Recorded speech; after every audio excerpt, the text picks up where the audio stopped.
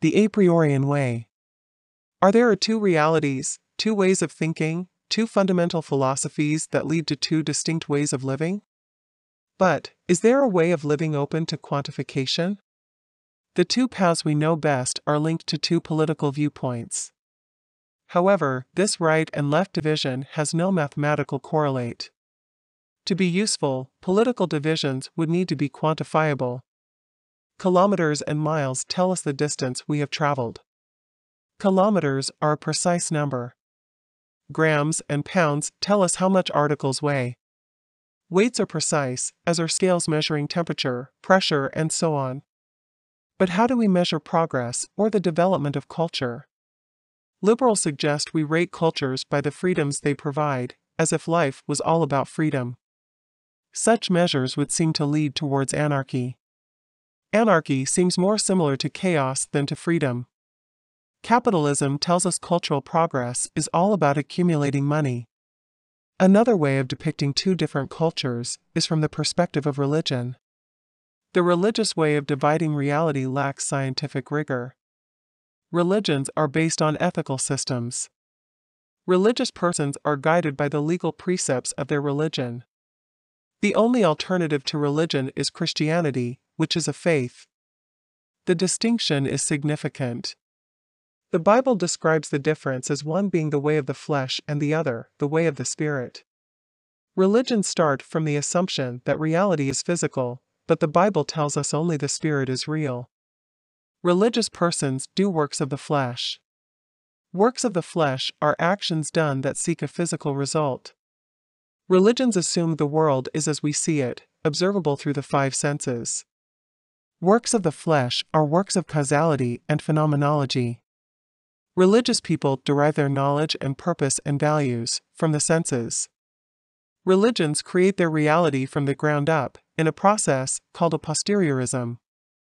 A posteriori reality is restricted to the information provided by the five senses. From the senses, a vision of what reality looks like is built up. None of these realities have been quantified in a way that would allow the objective observer to validate them or disqualify them. Without quantification of our indices, who can tell where we are going or how fast we are traveling? A priorians look at reality from the perspective of faith and what we can believe in. Works done in the spirit are works done from a position of faith. A priorian reality is logical and is derived from logic. A priorian reality and faith comes from logic. Works done in the spirit are logical and analytical. A priorians form missions when they work. A mission is an organized work of faith. Missions give a priorians purpose and faith give meaning to our actions. A priorian reality is analytical. When we work, our work creates or enhances analytical harmony. Things must make sense logically to be real. The way of the flesh leaves the religious dependent on physical forces. Law is an opinion given by a source of authority. Authority is the power to enforce a reality provided by law. Murder is illegal only insofar as the law coerces obedience to the law from those subject to it. One condition for the obedience of the people is the stipulation that those who make the law must be subject to it. This was not always so. The religious face a dilemma. If everything is in the flesh and nothing outside of the flesh, for everything in reality is in the brain, what is objectivity? What do we know and how do we validate knowledge if everything is derived from sense perceptions and dependent on electrical impulses generated by ganglia? Where is the objectivity? How does the brain validate its assumptions when it cannot go outside of itself to determine the validity of its perceptions? How do the senses register influences on the brain if the impulses that give us an impression of reality are dependent on the electrical activity of the brain? How is the brain aware of its activity if there must be brain activity that is aware of the electrical activity of the brain? Is electrical activity aware of its own activity? How is that possible? How does the brain observe itself? How is the brain, in reality? How is the brain part of an external objective reality, if reality is electrical activity happening in the brain? How does anything happen in the brain when everything is what is happening in the brain? How are we to divide subjective from objective when everything is channeled through the physical senses, that is by means of the electrical activity of cells? The physical senses and the brain are specialized cells. Organs are nothing more than specialized cells juxtaposed. Specialized cells generate electrical impulses. That is reality, or at least the only reality we know, according to materialists. It is impossible to prove reality is anything more than the information we have about reality. Reality says something about the quality of the information we are being given. It says nothing about what exists outside of that information. The knowledge we have about reality and how it works is information about reality. The information is the only thing that is real. Knowledge is the only thing that exists or that can exist. There is no logical possibility of anything but knowledge having real existence. The concept of reality is a concept. Without the concept of reality, there is no reality. Information is not physical. The signals that are sent to the brain is only information if it is sent using a code that sentient beings can decode. But the information to decode the signal has to exist in the first place. A signal is just noise without it having been encoded in a way the decoder understands. The key word in this discussion is understands. How does an a posteriori system turn electrical impulses into knowledge? Noise cannot be turned into information. Information is a qualitative factor. The signal is either encoded in a way that can be decoded or not. There is no extracting of information out of noise. By definition, noise does not contain information. Information contains no noise. The signal may be distorted by noise, but the information extracted from the signal separates the code from the random elements. Information is information, and that is all it is not something else. Information about color is what color is. One cannot claim we have a box, and this box contains information about the box. The box is the information is the box. Reality is the concepts out of which it is composed. If we do not have any information about an event or an object, the event or object does not exist. Things exist as information. Without the information, the existence is absent. What exists must exist as information communicated to a sentient, being able to decode the signal. We have knowledge about what exists. We do not have knowledge about non-existing things.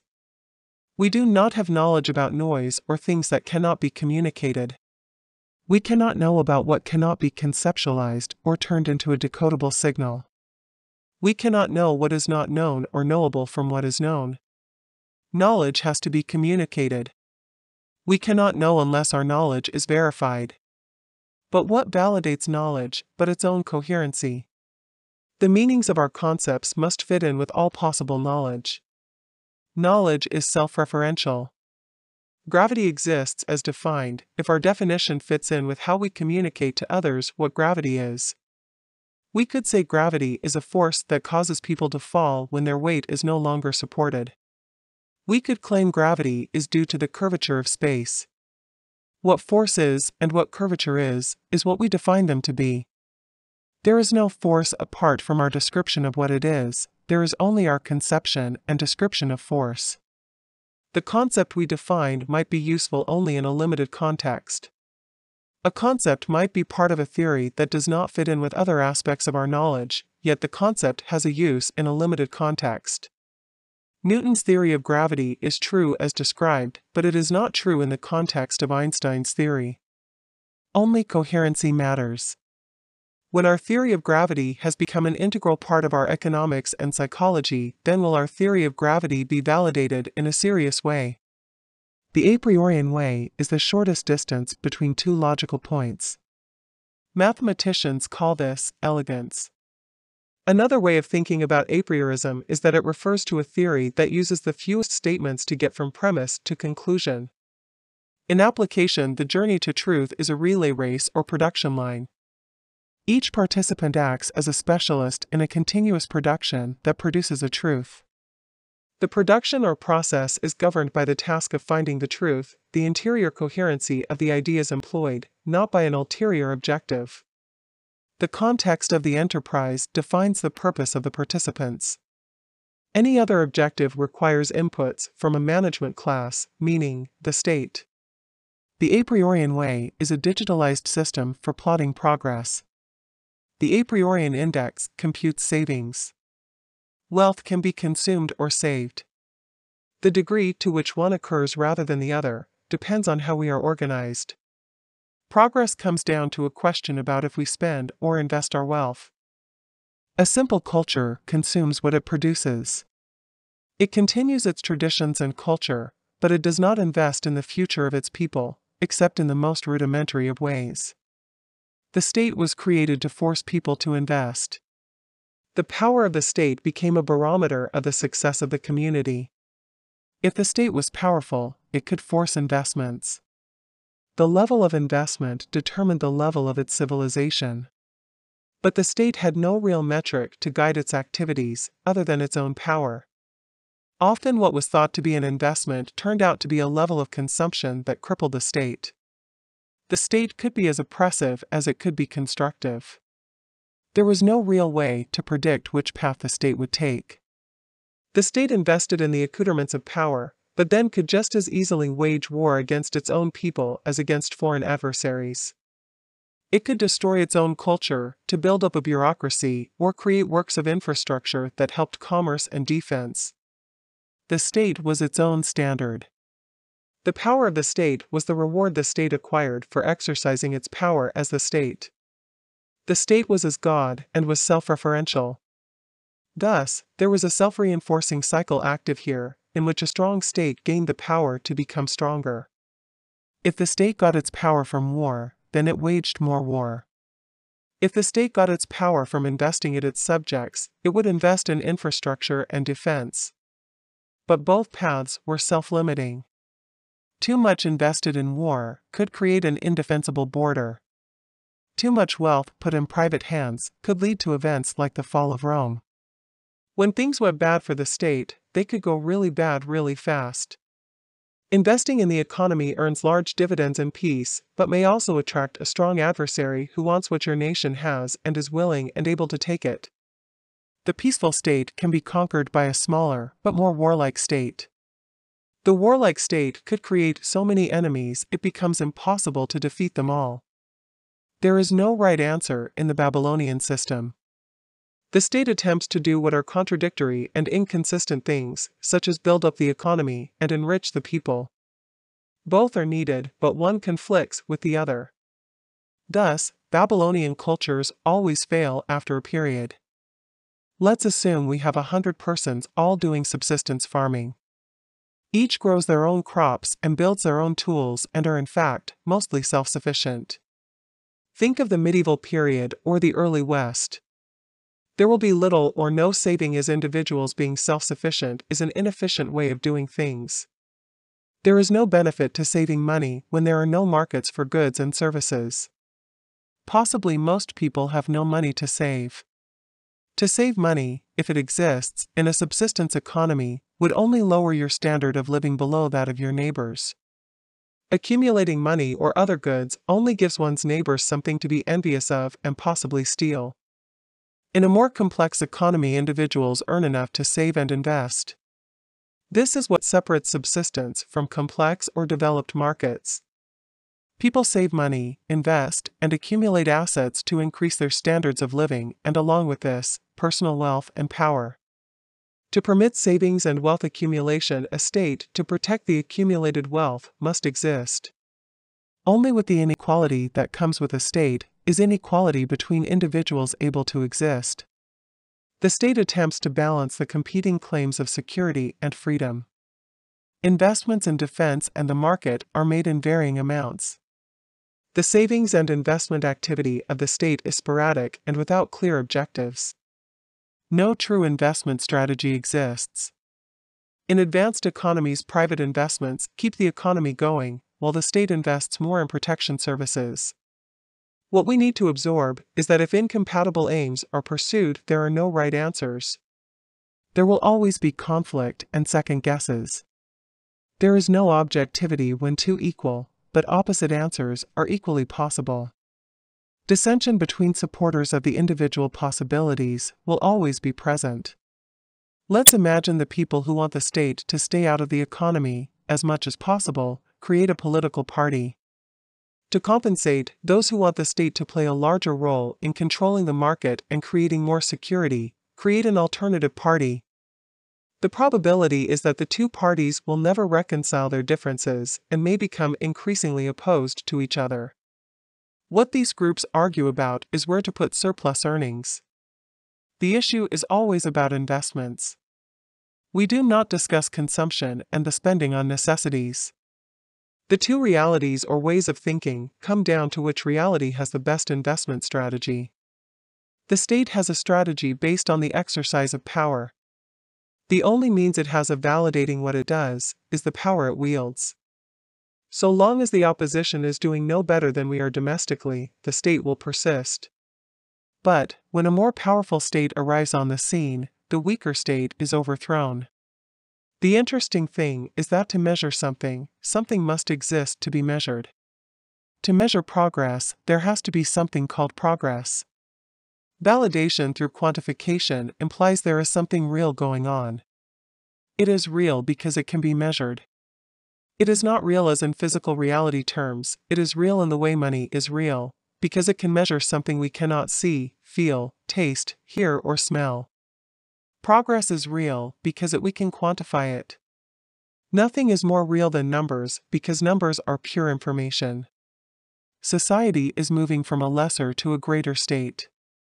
The advanced state is called civilization. The lesser state is viewed as primitive.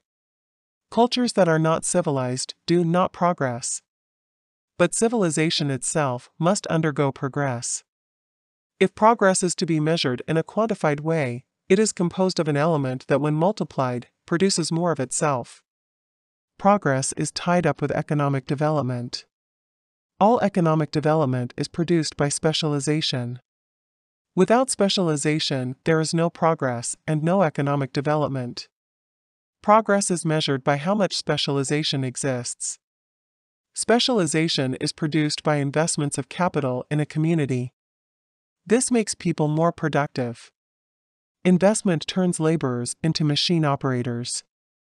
Progress is the result of investments into communities, often called infrastructure funding. There is a ratio between consumption and investment that leads to progress. But what is important is the rate at which per capita investment occurs. Civilization is the accumulated savings of a population. The purpose of a community is to create savings that permit investment. There is no other purpose for a community. If the community is not facilitating savings and investment, move. The savings created by increased specialization is applied to the formation of capital.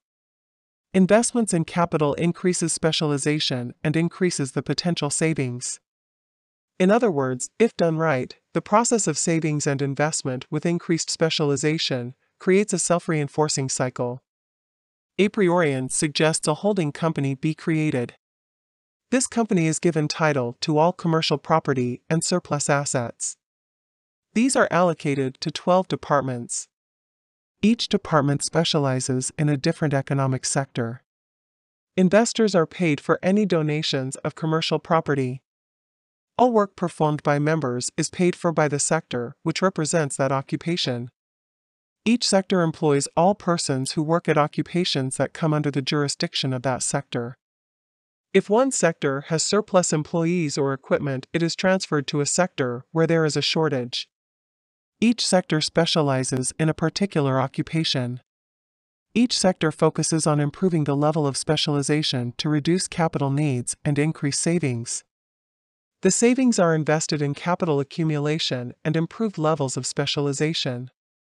Measuring progress is the same as measuring the rate at which a community civilizes. The unit of progress is the prefer, a contraction of preferred shares. The value of a prefer is 1/15 of the total production created in 1 hour, per capita. Each sector or community looks at total productivity, divides this by the number of hours worked divided by 15. Because each worker is paid a living wage, set at 15.00 in this example, we can establish the level of savings and investment by recording these amounts in terms of per units. Despite this being a very truncated description of the process, it is enough to demonstrate a quantifiable standard is possible. Progress can be measured, and the measurement obtained using per units is a true measure of the rate at which our civilization is developing. The 12 occupational sectors. 1. Defense. 2. Transportation. 3. Technology and development. 4. Communications. 5. Energy mines and resources. 6. Industry. 7. Sales and services. 8. Construction. 9. Health and welfare. 10. Education. 11. Politics and justice. 12. Culture.